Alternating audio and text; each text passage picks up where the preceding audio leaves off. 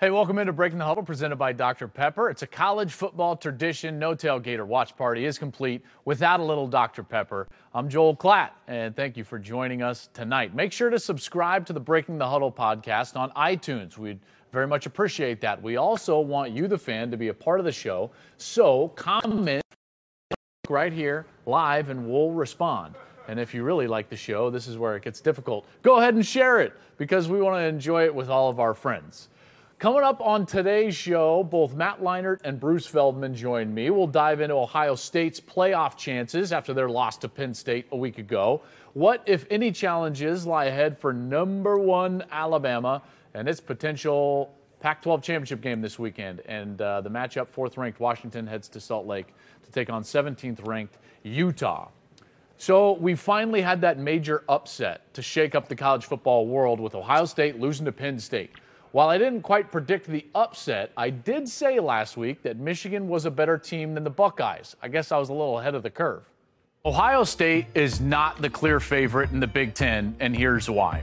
The Buckeyes crawled out of Wisconsin's Camp Randall Stadium last week with a huge win. Ohio State deserves some serious love. However, no offense, Buckeyes, but there's a team in maize and blue that has been dominant this season. Here are 3 reasons why I have moved Michigan ahead of Ohio State. Number 1, Michigan held Wisconsin to 8 total first downs and 159 total yards. Michigan dominated, while Ohio State was lucky to even be in that game. Number 2, Michigan is ranked ahead of Ohio State in every statistical defensive category, including total yards, passing and rushing yards, plus scoring defense. And number 3, and most importantly, Michigan has the one player that I believe can neutralize Ohio State's Curtis Samuel, and that's Jabril Peppers, the most dynamic defender in the country. Sorry, Buckeye fans, I'm taking Michigan on this one. So there you go. All the Ohio State fans were a little upset with me, as you can imagine, on social media all week. But then they went out and they lost the game to Penn State, guys. Bruce Feldman and Matt Leinart now join me. Matt did not bring his Heisman. No. We're waiting for that here on Facebook Live. I don't think it's going to happen this year. Wow. Do you want to bring it? I was never notified to bring it. If you want, maybe if you text me sometime, do you put a seatbelt on the Heisman when you drive? Wow. In the passenger seat? You know what? I would. Buckle it up right there. Go to the carpool lane. I've taken a photo like that just for fun. But, that thing's hanging out somewhere. It's hiding out. It's not on display. I would have it on display, but that's just me. No, not me. You're a humble guy. I'm a humble guy. Let's get into Ohio State, fellas. They lose to Penn State. I think the striking thing for me when you look at that game is the 21-7 lead going into the 4th quarter. You don't think Urban Meyer and Ohio State are going to lose a 21-7 lead with that defense, with the fact that they're always good on special teams. And what ends up happening? 1, the defense gives up that insanely quick 90-yard drive with the 2 huge plays, both a little over 30 yards. One of them, Saquon Barkley, that was able to put them inside the 5-yard line. Then they punched it in. And then 2 special teams gaffes for Ohio State, the blocked punt and then the blocked field goal taken back for a touchdown. It was shocking, to be honest with you, to kind of see that unravel right under Ohio State and Urban Meyer, because they've been so good for so long, in particular on the road. They had won 20 straight. Urban Meyer had not lost a true road game, and all of a sudden it unravels in the 4th quarter. Were you shocked? Yeah, I was shocked, and I think if you just look at Ohio State's season, and you mentioned the road games this year at Oklahoma, at Wisconsin the week before in overtime, and you just wondered, the whole year was, they're young, they're inexperienced. Yeah. At some point, maybe it catches up to them. And we all know, I mean, you play the game, they're experienced now. They've played in some big games, they won some big games, but it just felt like it was a matter of time that maybe another team just made that extra play. Sure. And I just think you have to credit Penn State, guys. I mean, Penn State they were in it the whole game. They were just kind of hovering. I mean, they didn't play well. They didn't play well, but like you said, it was 21-7. Yeah. It was still within striking distance. So let's say on the 21-7 part. Here's a question I have for you. You did their game against Ohio State, against Oklahoma. Noah Brown looked fantastic, but I feel like it's been a couple of years since they won the national title when they've had a deep threat. Mm-hmm. They have all this speed on offense. How come they have not been able to develop a down-the-field threat to give J.T. Barrett more help in the pass game? I think it points at there's only one constant in that equation, and that's Barrett. Because you lose Cardell Jones, who was a real throw-it-deep, kind of a gunslinger type of guy as far as that. Barrett doesn't throw it down the field all that well. He's got a long delivery. I think he's more of a point guard than he is a threat. So you think it's more of a JT thing than yeah, it's the receivers? Okay. I do. And I also think that they don't trust their pass protection, which they shouldn't. They gave up 5 sacks coming into this game, which was great. Then they give up 6 on Saturday. And this is a Penn State defense, by the way, that lost its 3 best D linemen last year. They had the really good D line last year. This wasn't a really fierce group. It wasn't like they went up against Alabama here. I mean, that's the surprising part to me was how much pressure they got on him. Including the last 2 plays of the game, sacks that ended the game. So when I look at it, I think that's the big problem. The huge problem for Ohio State is their lack of ability to throw the ball down the field. Yeah. And it's not even throwing it down the field because anybody can throw the ball down the field. It's threatening the defense down the field. And I think that there's a huge difference. Yeah, there's a huge difference. And if you're watching offensive game, Phil, you're scared of the speed. You're scared of Weber, Samuel, these guys. But a lot of it's sideline to sideline. It's the misdirection. It spreads you out. But when you don't have a quarterback that consistently throws the ball downfield, and Noah Brown's a good player, it takes a lot of pressure on the back end so the front 7 can, you can stack the box. You still have to make plays, but it gives the defense more freedom to do things and to stop the run when you can, hey, we'll put one-on-one on the outside and we'll take our chances because we know they're not a great throwing team down the field. And it just caught up to them. And the last couple of weeks, guys, they haven't been playing great. They beat Indiana by 3 touchdowns, but that game was not great in the first half. It wasn't great. A big kickoff return at the end of the second quarter, or else it's a really and then Wisconsin, and the most alarming thing, and that was a great win for Ohio State on the road. But Wisconsin is not an offensive, explosive machine. No, they ran all over them. Hornerbrook passed the ball well. So there was some concerns going into this game. I didn't expect it to happen this way, but I can't say I'm totally surprised now when you put the last 3 games together. I was shocked because I didn't think Penn State had it in them. And really, listen, to be fair, Ohio State dominated the game. 37 minutes time of possession. They outgained them 413 yards to 276. But it was the critical errors. Football games, regardless of level, come down to a few plays. In tight games like this, right? In big environments, they come down to a few plays. And the bottom line is Penn State made those plays and Ohio State didn't. And I thought the most shocking part was a lot of those happened on the specials. Now let's spin this forward towards the division because a lot of people are talking about how this is not going to hurt Ohio State in the long run and how they control their own destiny.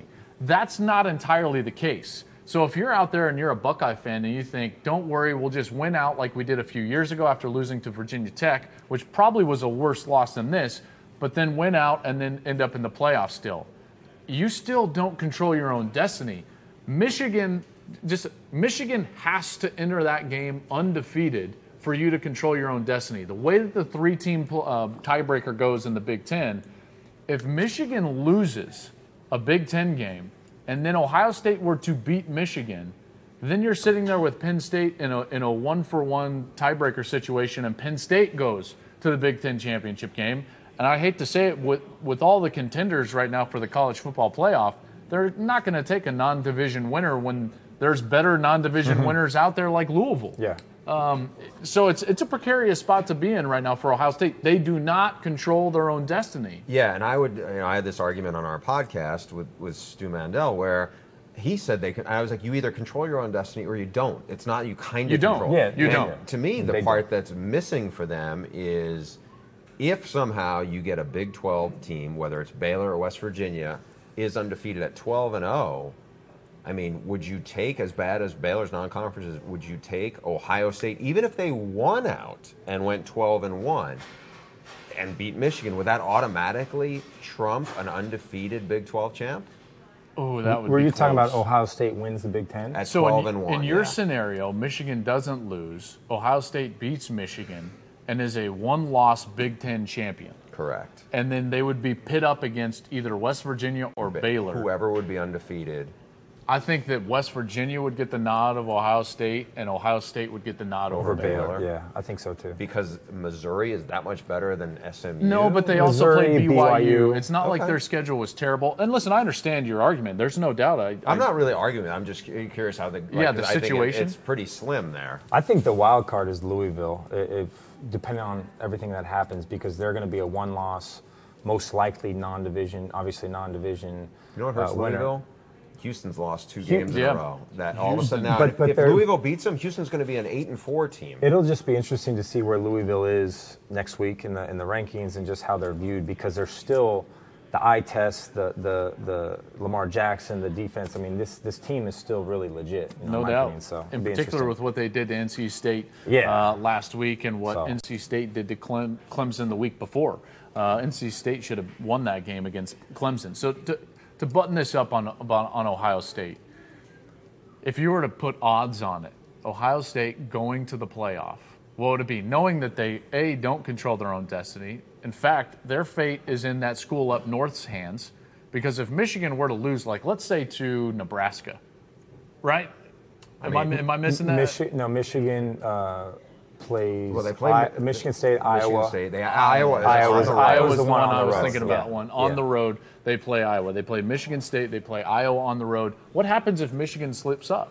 Well, I don't think it helps also that Oklahoma's not, maybe Oklahoma will be a fringe top 10 team by then, but you're going to look at their schedule. It's not going to be that imposing. Yeah, they're going to get a Nebraska team, but I still don't look at it and go, okay, they have a lot of juice on this schedule.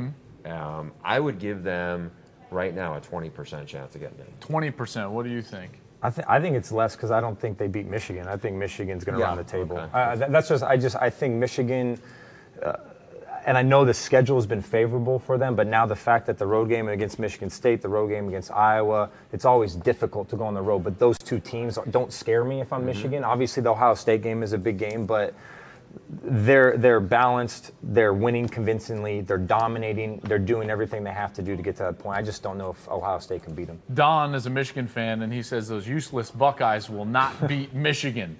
I'm with you, Don. So let's talk about this Michigan team, because they're traveling to Michigan State this week, and they move up to number 2 in the poll. They haven't been number 2 in the AP poll since 2006. I went back to look at just their poll history. Here's a quick nugget on Michigan and just their historic success. And obviously, they're the winningest program in college football, blah, blah, blah. They were at some point ranked inside of the AP top 10 in every single season, every single one, from 1968 to 2007. That's astonishing, the run of success that Michigan had. And then Rich Rodriguez got the job, and everyone who's a Michigan fan just poked themselves in the eyes. How good is Jim Harbaugh? I think Jim Harbaugh, without a championship, it's all the Sabanites and all the Meyerites, they'll get after you if you say Jim Harbaugh's the best coach. You think he's the best coach, right? Well, haven't you said that before? Listen, I think that this is a factual statement. He's the most successful coach when you talk about all levels of football, coaching in college football right now. At both levels. Wait a minute. What about his old coach? I would say Pete Carroll is right up there, but I meant Lane, but no. Coach Orgeron? Yeah. Pete Carroll had a failure in his hip pocket before he got to USC in the NFL. Like, Jim Harbaugh has not had. But he's never. But Jim Harbaugh never won a national. Hasn't won a national. I get it. But Saban didn't have the NFL success that Harbaugh did. Look at what the 49ers were before Harbaugh got there, and now after. You can't just say, like, oh, no, that was a great team. They were a 500 team, and now they're worse than 500. Nick Saban is the greatest college football coach there has ever been. I don't disagree with you. My statement stands as Harbaugh's the most successful coach when you look at the entire body across levels. I still would go Pete Carroll over that, because he's won has the Super Bowl ring. He has the national championship ring. See, this is you're falling victim to like the Saban Meyer. I'm saying that I'm sitting on the outside of the bar and you're on the inside of the bar. I'm just saying that if you look at any other coach, they had a pocket of time where they were not successful. Harbaugh hasn't had that anywhere. Saban had it at Miami. Urban Meyer has had that at times at Florida, late in his tenure. I know, but we're still talking about. The only thing is you're measuring that on success, but we're also saying he's got championships at all levels. He's built program. I think Harbaugh's a great coach. It's unbelievable what he's done. Yeah, I think Harbaugh is and he gets coach. The most out of his players, very much like Saban, just the most out of his players. Because remember last year. You called the game, and we've talked about it before, but they looked so bad against Utah that opening week, and to win 10 games, the coaching to get them, and now the fact that they're just rolling. It's an unbelievable job he's done. So now they've got the revenge game. By the way, just so that you don't get all upset, 1, Bruce, and 2, all the Sabanites. Nick Saban's the best coach in college football. Urban Meyer's second to that. All I'm saying is that Harbaugh, I haven't seen anyone do what Harbaugh has done. I really haven't. Joel's in the chair. I haven't seen anyone do what Harbaugh's done. King Platt. Definitely not King Platt. King Platt. King Platt is not serving after a certain point. He's not serving this side of the bar. That's true. The game in East Lansing, Michigan State's lost 5 in a row. Hasn't happened under D'Antonio. Hasn't happened this decade. I mean, how much motivation do you think Michigan has? And I'm not one to say extra motivation, but I can't even fathom how much they want to beat Michigan State. Well, knowing Harbaugh and just what he does and all, how he ruffles feathers and gets under people's skin. He's not going to get under D'Antonio's skin, but I can guarantee you that there's some added motivation for this game. And the fact that Michigan State is down, it doesn't matter. They might try to pull a Rutgers and score 70 on this team. I'm telling you, they might do it, and he will have no problem doing it. I mean, he went for 2 against Pete. Oh, yeah, that didn't end well either. That was pretty. Yeah. So what's your deal game? Hey, what's your deal? What's your deal? This Michigan team is really good, and it starts with the defense, guys. The defense has been dominant. What they've done to Wisconsin. The team that played the best and scored the most was your Buffaloes, Colorado. And I just think they're balanced offensively. Wilton Spate's doing a great job. They run the football. They're getting Jabril Peppers involved. It's a very, very tough team to beat right now with the defenses playing that well. Bruce, defensively, Michigan, their last 4 opponents have not gained more than 191 total yards in any of those games. And in their last 3 games combined, they've given up 16 total first downs. You were just at a game where there was 75 made between Oklahoma and Texas Tech on one night. Michigan's given up 16 total first downs in 3 games. I think what you're looking at here is, so you had the #1 defensive coordinator in the college football last year with BC, and now Don Brown goes to Michigan. He has way better personnel. He has arguably maybe the second best defensive line. I would give Alabama #1, but you put a true lockdown cornerback in Jordan Lewis and like an X factor guy like Peppers, where he can be ultra aggressive. That's fun to see what he's going to do. I mean, whether Ohio State has 1 loss or 2 losses going in, I mean, I can't wait for that matchup. Yeah. I don't think if it's Brian Lewerke, who's a freshman quarterback going at it for Michigan State, I mean, I think the spread is 21.5. I think they could lose by 31 in this game. I wouldn't be surprised. The only thing that gives me a little bit of pause about Michigan is I'm not quite sure how dynamic they are offensively. I know they put up 70 on Rutgers, but that's like playing on air. They scored 2 touchdowns against Wisconsin. Right. They didn't, at home. Wisconsin's very good on defense. No, I know. That's I'm just true. saying, yeah. That's true. Steven, by the way, on Facebook says, don't sleep on the Spartans. I'm sleeping soundly. The last on 3 the games, Spartans. they've lost by double digits. I am knocked out on unranked teams, right? I'm sorry? The last 3 games they played, they've lost by double digits to unranked teams. I believe that's correct. So, that's right. Archie says Michigan State is horrendous. Game will be over 15 minutes in. No offense. That's the problem. If you don't have some sort of dynamic offense, and listen, Colorado does. Yeah. Colorado does have a dynamic offense. They did have their starting quarterback for the first 2.5 quarters, and they had scored 28 points. So you can move the ball on Michigan, but not if you're just going to sit there and be basic and be a pro-style offense, it ain't going to happen against this defense. That's why they're too good. Ohio State will be, even though they don't stretch the field, the speed and the dynamic of that offense will give them fits. We'll see. How badly do they beat Michigan State? I think it's not quite the level of Washington getting its a revenge against Oregon. The 70-21 game, wasn't it? Look, Jim Harbaugh is way more vindictive than Chris Peterson is. If he can do 70-21, he's going to try to do it.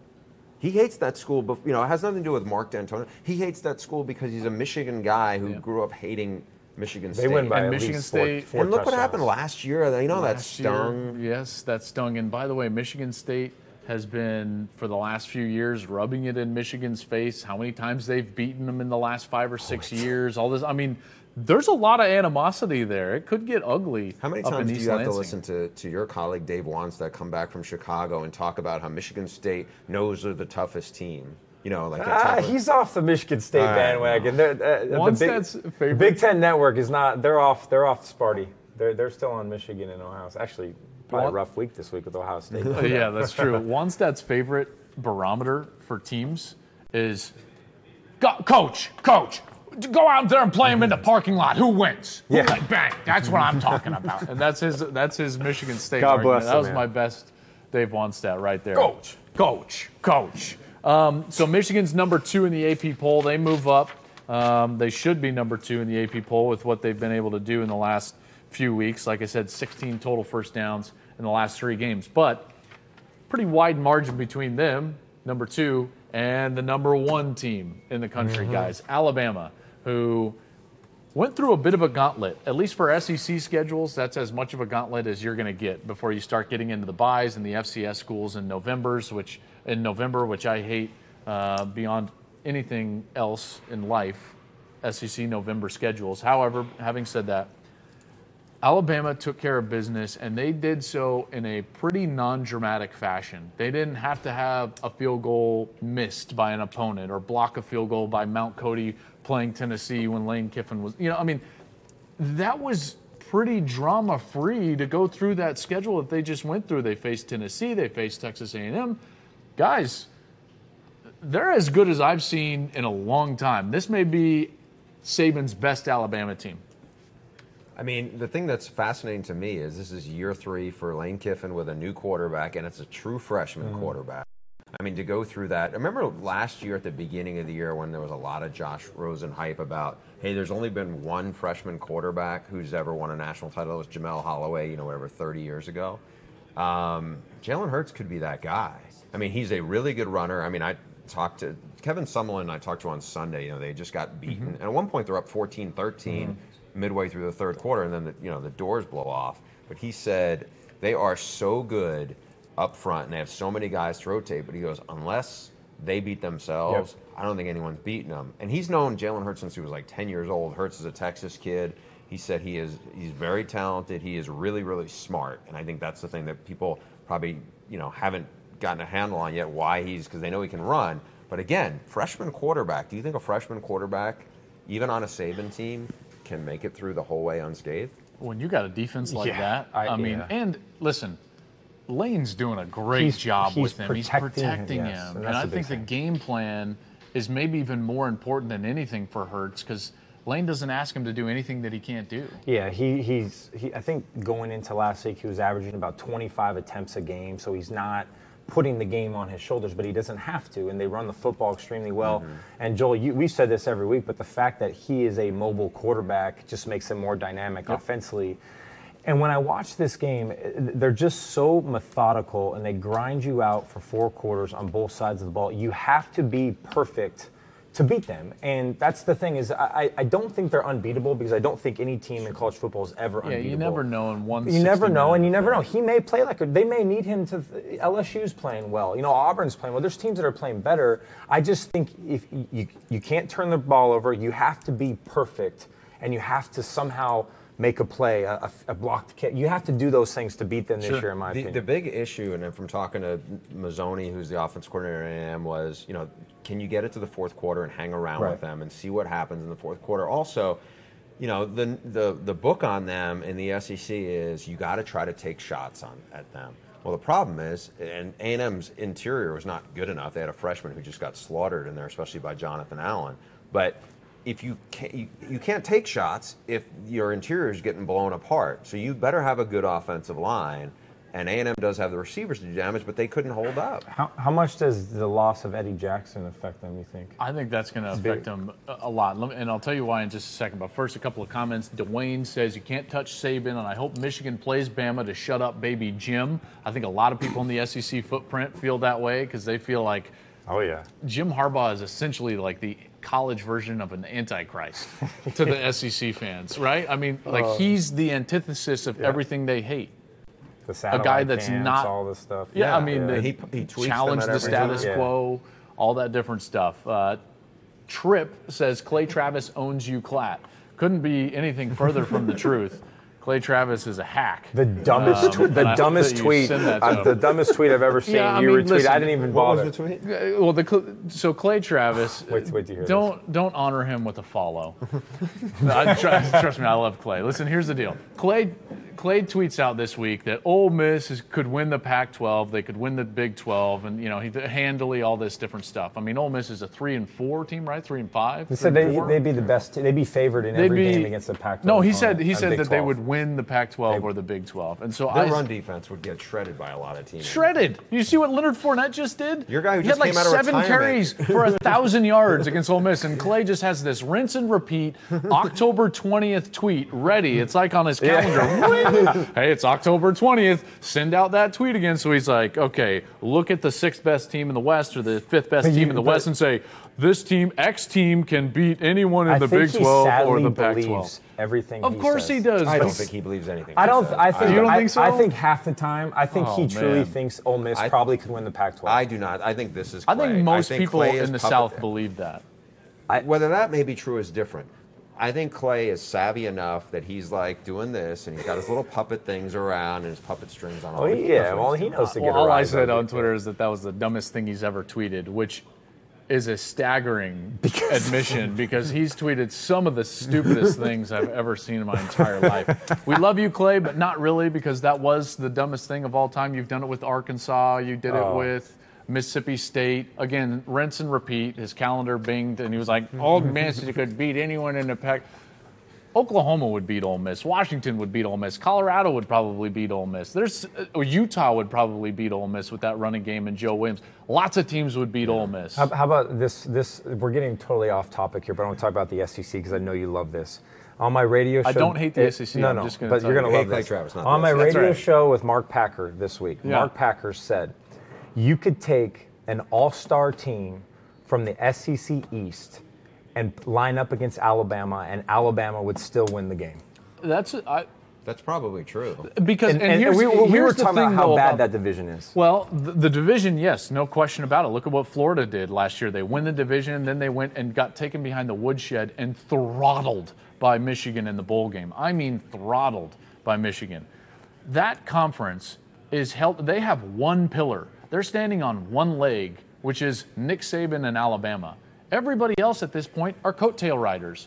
They're decent teams here and there, and they have pockets of success like Auburn has had, and LSU is good and bad in different weeks. Arkansas just gave up 540 yards rushing, and they're a Brett Bielema like, well, we're powerhouse, don't we? You can't win without a tight end or a fullback. I'm Brett Bielema. You guys suck.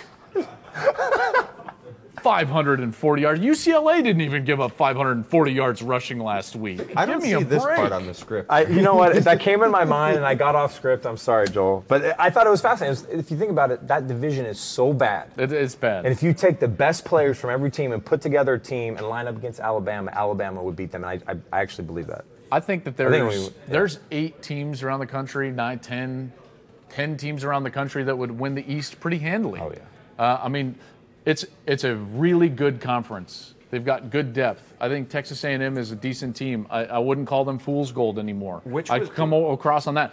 But they are such a one-headed monster, it's not even funny. They are carried by Alabama. The Pac-12 South, which is up in the air, to the SEC East. I feel like I'm putting this on a tee for you, but I think that the Pac-12 South is a better division than the SEC East. I really do. I think that Arizona's down this year. Arizona's down. There's no question, but you got and Vandy's UCLA a bad is team, down. Mizzou's Listen, a I don't bad think that team. the Pac-12 South is that great. I think we're comparing two bad divisions. That's the point. That's a toss-up, maybe, I would say. Flip of the coin. I mean, I think right now, Wisconsin, I would argue, Wisconsin and Nebraska are better than the top of the SEC East. Yes, I think Wisconsin or Nebraska would win handily the SEC East or the Pac-12 South. I think Tennessee is probably I was going to say, I in think there with Tennessee them. is up there. The part is Georgia's I'm not sold struggling. on Nebraska yet. So I'm not sold on them either, but Georgia's struggling. The rest of it, I mean, I think that goes to your point about the watered-down SEC outside of Alabama. Alabama is a great team. They're my pick to win the national championship. There's no doubt. The SEC is a really good conference. it gets so carried away because of the love for that conference about how good everyone else is. You move up 6 spots for putting 500 yards on Arkansas, who's just an average team. I mean, there's constantly all these look at all the ranked matchups and strength of schedule, this or that. And it's because the AP always leaves these teams in 25, 24, 23, 22. You're always going to find someone creeped in because they beat Memphis, Wofford. Do you know that ESPN has this FPI ratings that has Ole Miss number 11? We're going to move on right now because I don't want to get into a network war. Isaac says the Pac-12 South will be owned by CU. That's what I'm talking about, Isaac. I do think Colorado's going to win the Pac-12 South. We're going to get to them in a little bit. Heath says no one beats Bama this year. Heath, I agree with you wholeheartedly. In fact, I'm going to throw a little Facebook Live poll to you right now. How much money would you bet in Vegas right now on this 2-outcome parlay? Lamar Jackson wins the Heisman. Alabama wins the national championship. I would put a lot of money on that right now. Bang. I would put plenty. I'm not going to say how much because I might do it. No, I won't. I'm not going to do that. One guy could upset both things. Leonard Fournette. Leonard Fournette he goes over 150 case. and he knocks them off. Leonard Fournette will be in the driver's seat for the Heisman, I bet. Interesting case for Leonard Fournette. Well, after missing 3 games?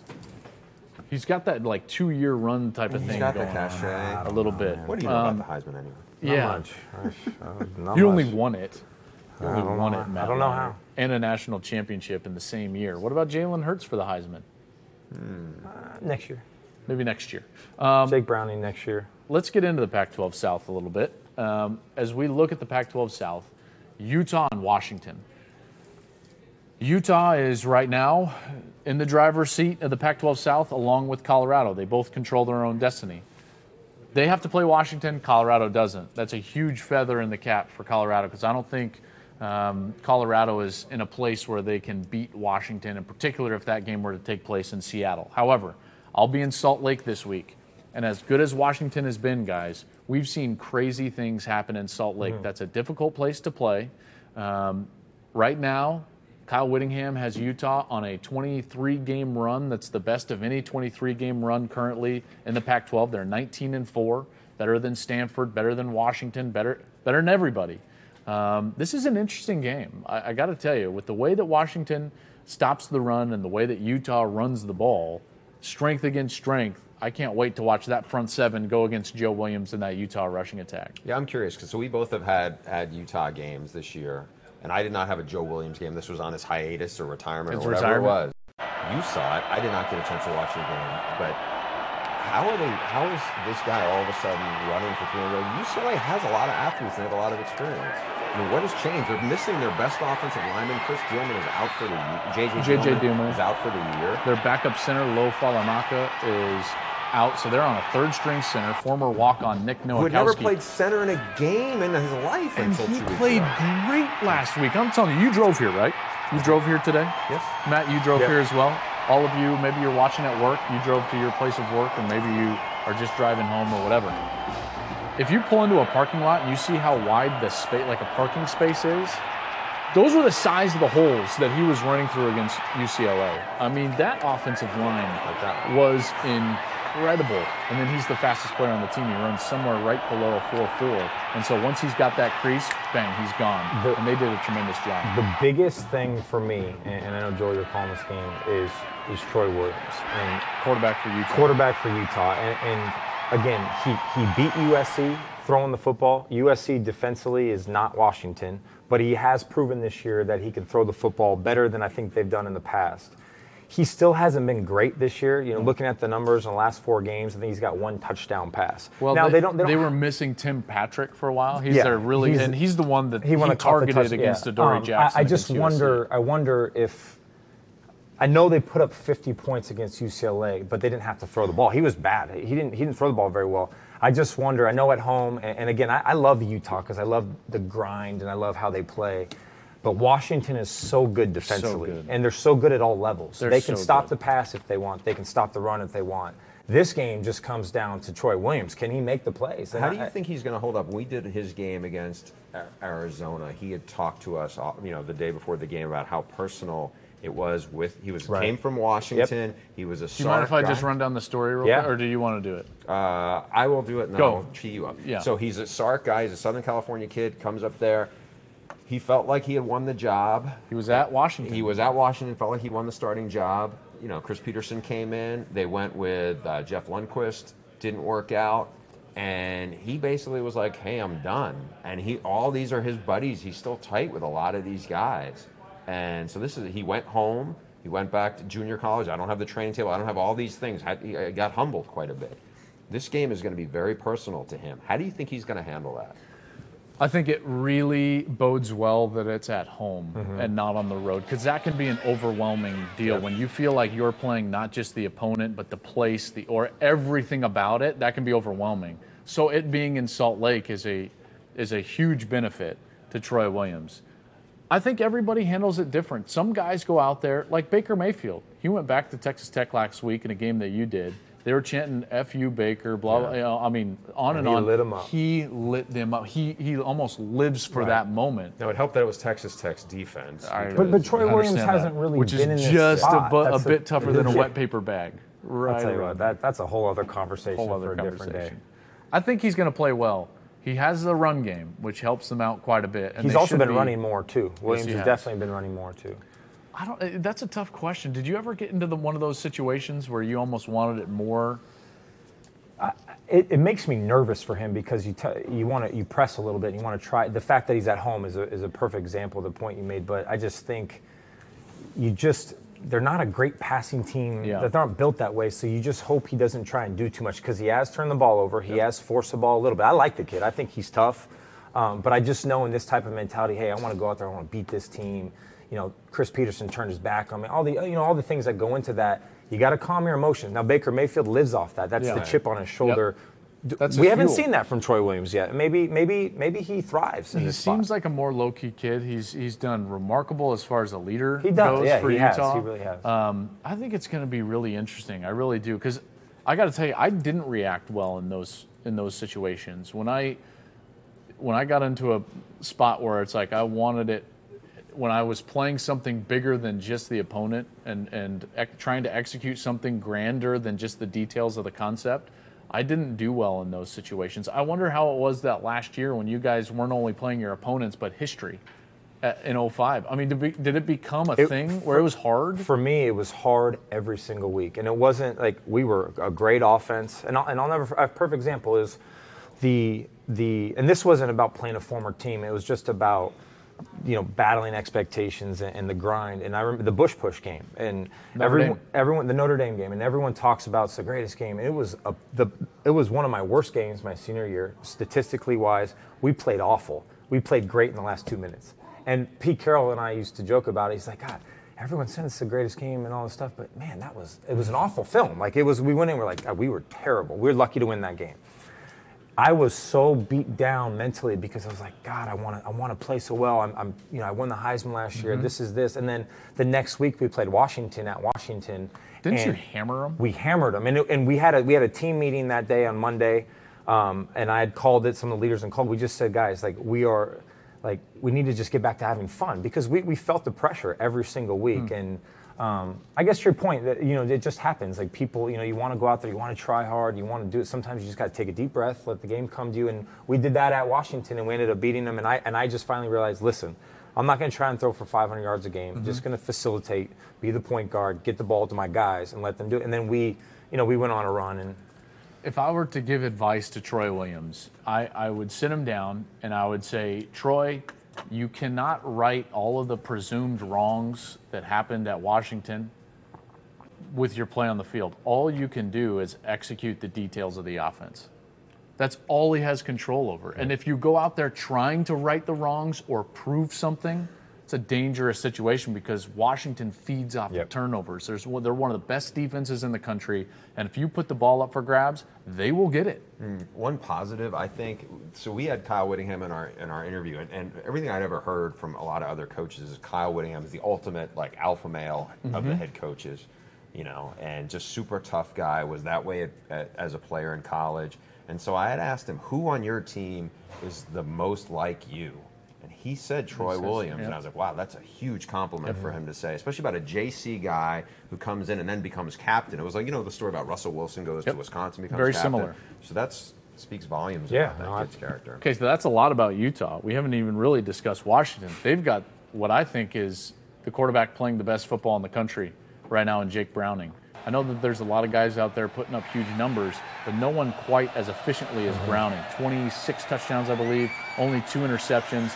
He's lit up teams down the field. He's a point guard underneath. He uses his feet better than most people expect him to use his feet. And guys, this is a difficult matchup because he can light it up down the field. I think Utah leads the country in takeaways. They do, 21 or 22. And Washington, as you said, is one of the best teams at protecting the football in the pass and the run game. And that's going to be a great matchup, because Utah at home, it's a big home field advantage. They got a good defensive front. They got some athletes in the back end. But it's a lot like, and again, Alabama's in a different level, I still think, in Washington right now. But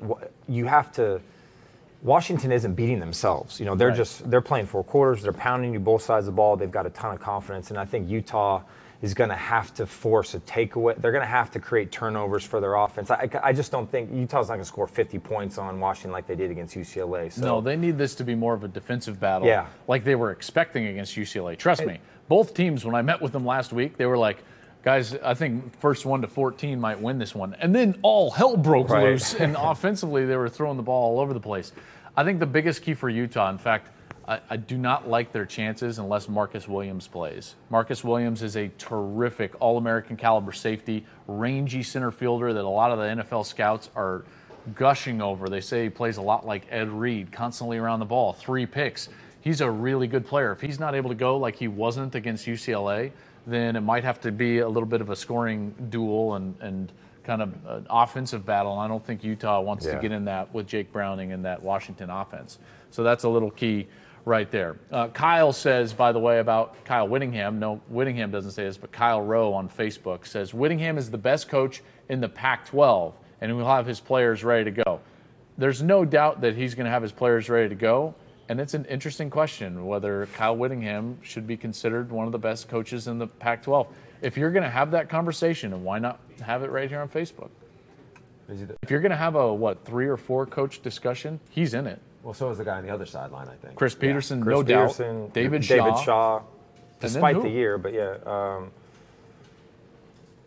Mike McIntyre? This year. What he's building this though? year, 2 wins in his first 3 years. Jim Moore is a good coach. They're slowly declining. Yeah, but their trend is not in the right direction. I think you start with those three guys we just said. Look, I think Rich Rod's a terrific coach. He's having a bad season. year. That's right.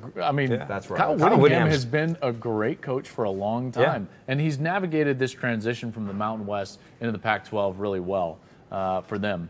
Let's go to another Power 5 conference, the Big 12. And I know it's been a little messy this year, and not many people are focused on the Big 12, but they're probably going to need to start to focus on the Big 12 because we've got a couple of teams sitting there as undefeateds, guys, not only in conference but also overall. Baylor and West Virginia at number 8 and number 10 in the country.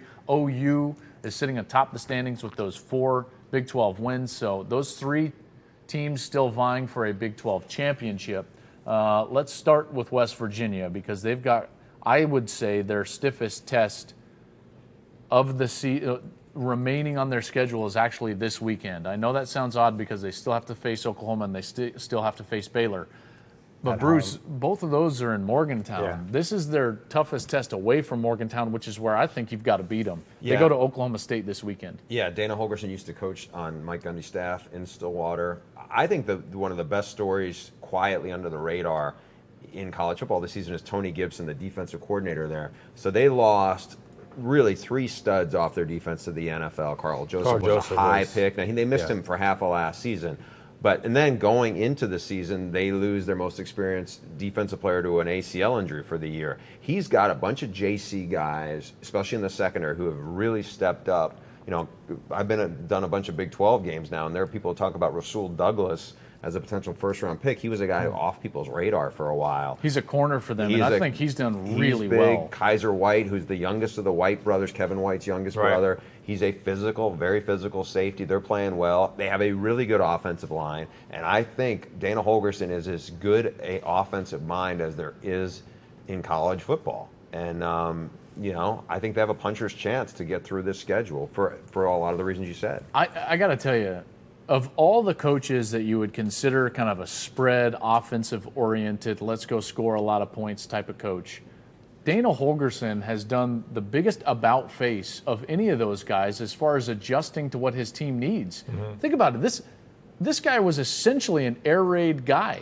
Grew up under Mike Leach at Texas Tech, went and was under Sumlin at Houston, which is when he got Cliff Kingsbury to actually enter into the coaching ranks. They were roommates in Houston when he was an assistant there.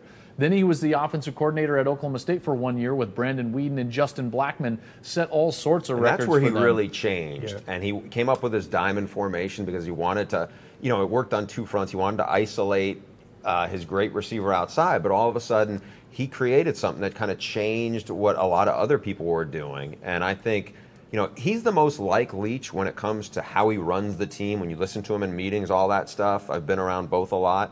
But he is also the one who is the most open-minded to shaking things up and doing whatever works, and it's working. Do you know what's interesting? I actually talked with Mike Leach before doing the West Virginia-Texas Tech game, because obviously we had Dana, we had Cliff, and we wanted to talk to him about both.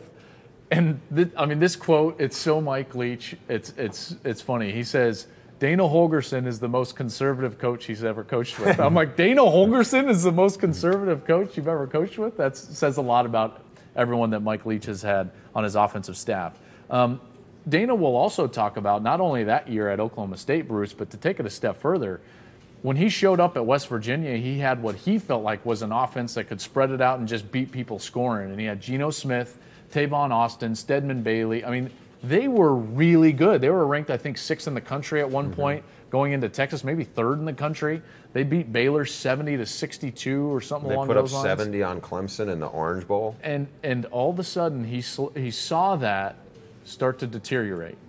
And he realized that worked in the Big East. I can't do that now in the Big 12. And he started to change. He brought Tony Gibson back into the fold. Tony Gibson was a longtime West Virginia assistant on the defensive side for Rich Rodriguez. He went with Rich Rod up to Michigan. They all lost their jobs. Tony then went to Pittsburgh with Todd Graham.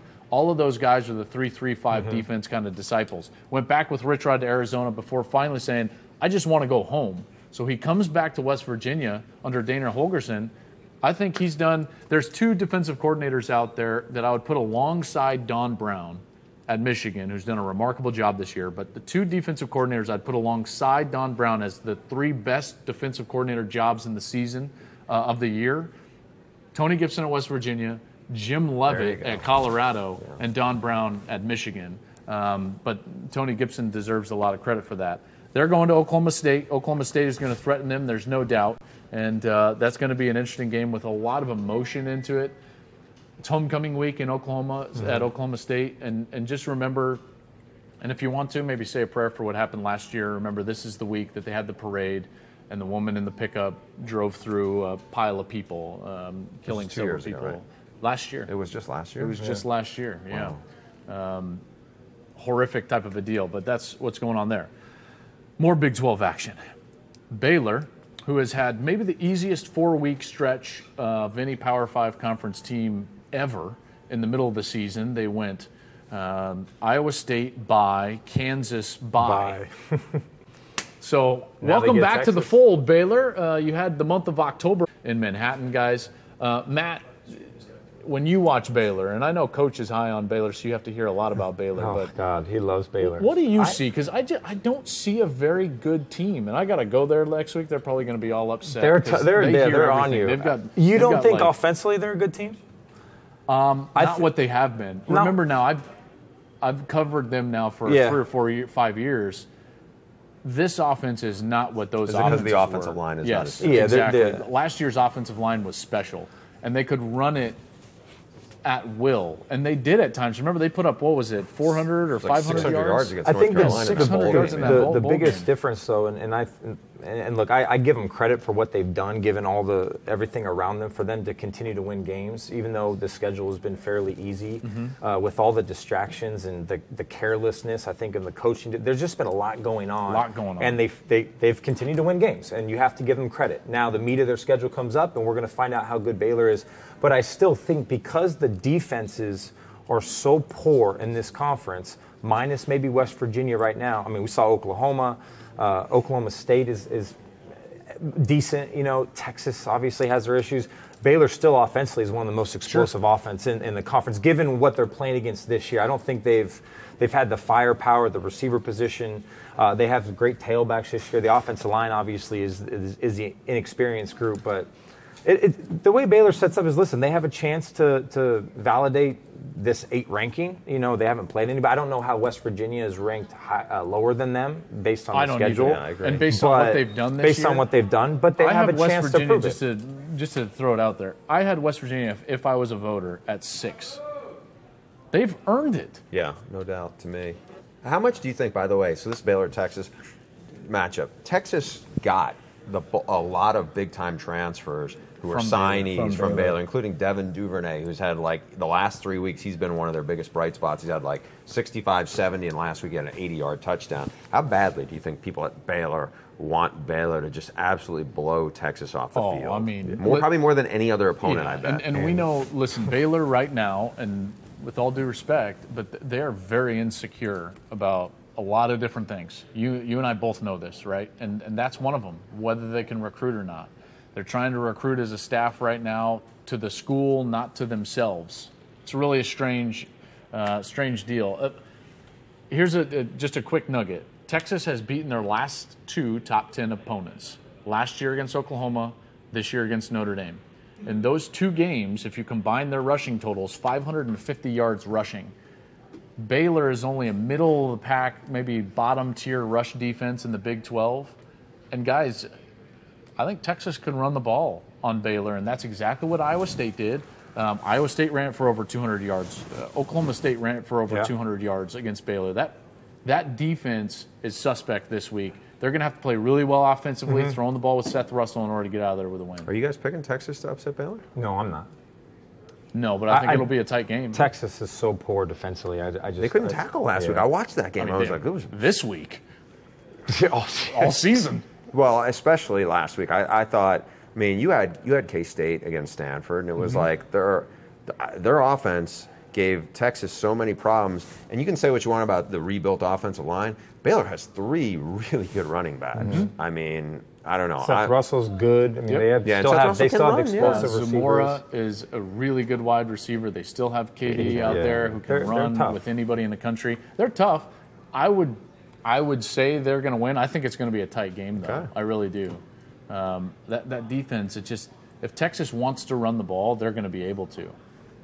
We'll see if Buechele can get going then outside of that. All right, the ACC. We haven't really dove into the ACC.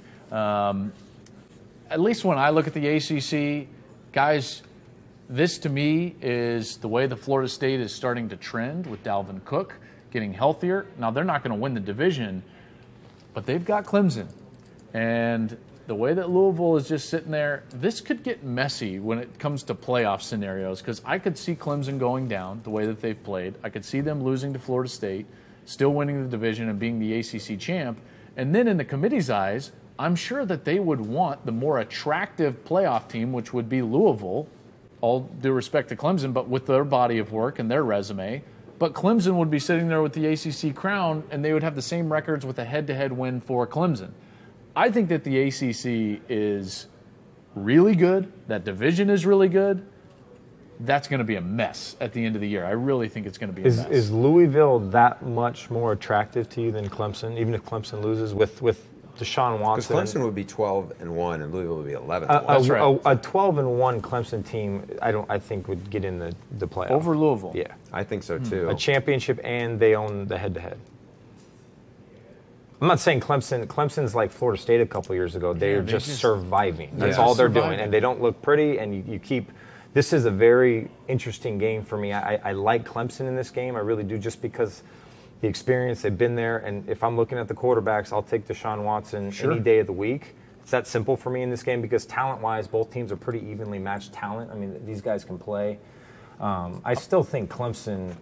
I personally, I know how hard it is to go out and just take the best shot, and they got lucky against NC State, completely lucky. But that happens, they won the game, and they've found a way to win in overtime. I like them in this game, but this is just a better Florida State team than what we saw earlier in the year. Cook has been leaned on in the last 3, I believe it is, games.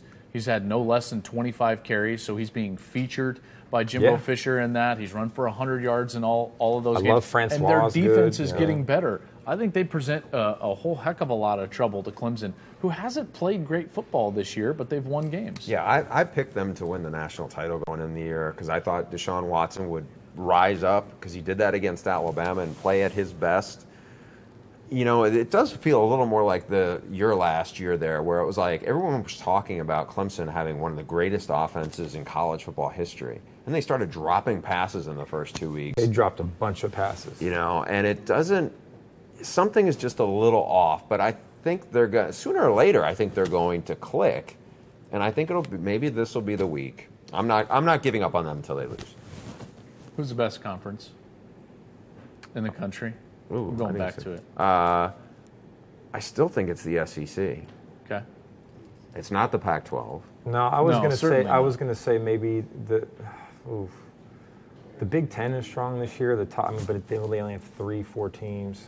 When an SEC I think team, the ACC is strong. I think the ACC is the best conference. If you look at Virginia Tech is good. Pitt's good. I mean, they have a lot of teams that are, but the depth is better this year, top to bottom in the ACC than it's been in the past. But I think here's the one thing, and this is, I feel like an SEC apologist on this, and maybe I'm being it, but when an SEC team sucks, it's like all of a sudden they are on display for everybody to go, man, whatever, Vandy stinks, or Mississippi State this year stinks. But when, we're never talking about Boston College, who's 0-4 and can't score in the conference, and can't score. Yeah. We're not talking about some of the, like, Purdue stinks. We're not talking about some of these, Rutgers is god-awful. We're not talking about these other conferences who are kind of rising up and they're top-heavy, but when their teams suck, we don't talk about their teams suck. Let me tell you why. It's because none of the mid-tier teams in those conferences stand on a mountaintop and beat their chest and tell you what a difficult schedule that they play every year with their byes and FCS opponents in November. So that's why we have to say, well, no, that's not the case. Look at Kentucky and look at Vanderbilt. They're no better than Boston College and Purdue and Arizona and so on and so forth. Mm-hmm. And Iowa State. Throw Kansas out because they're atrocious. But you know what I mean? I'm with you. I just think that, like, we forget about because they're almost new. We forget about how bad. We're not discussing the top to bottom of the Big Ten. We're not discussing, how bad. I didn't say the Big Ten. Big Ten. No, I'm not. I think the ACC has the most depth this year. I think that they do. Virginia Tech, North Carolina is decent. North Carolina, Pitt. I think Wake Forest is won games. I'm not saying they're good, but I'm just saying the depth. Syracuse isn't a bad team right now. Dino Babers has them going. They're the fastest offense in the country, so you got to come to play. Babers is a long-time Bryles the emergent Louisville being the way they are has really helped this conference this year. It's amazing that they're in. Rick on Facebook says the SEC. Chris says the Big Ten. Patrick says the Pac-12. Patrick, that's a homer pick. You can't say the Pac-12. Yeah, even I won't say the There's Pac-12. only 3 legitimate answers, and really the Big Ten is fringe because it's so top-heavy. Yeah. This year's conversation is between the SEC and the ACC, and here's my tip of the cap to the SEC. Every year, they're the one in the discussion. Mm-hmm. Whether it's Pac-12 rising up one year like they did a few years ago with all those great quarterbacks, or the Big 12 when they had the 3 teams up there, Baylor and TCU, and there was somebody else, or 3 teams in 08 as well with the 3-team tie in the South Division. The SEC is consistently right there in the conversation, and a lot of times wins it. There's no doubt, and they win it because Alabama is so great. They don't win it because Arkansas is good. I mean, they win it because they're the conference with the most D linemen. Now, if you look and say, I think the ACC has better quarterbacks this year. No question. The ACC has the best quarterbacks in any conference. Yeah. I think that conference strength always follows not defensive linemen, but quarterback strength. But you need some combination of it. Which the ACC has. Yeah, I'm just saying in terms of like what you see when you talk to, again, these coaches are all biased. Are you from Louisiana? Or No, No. I'm just saying. He has been very pro SEC.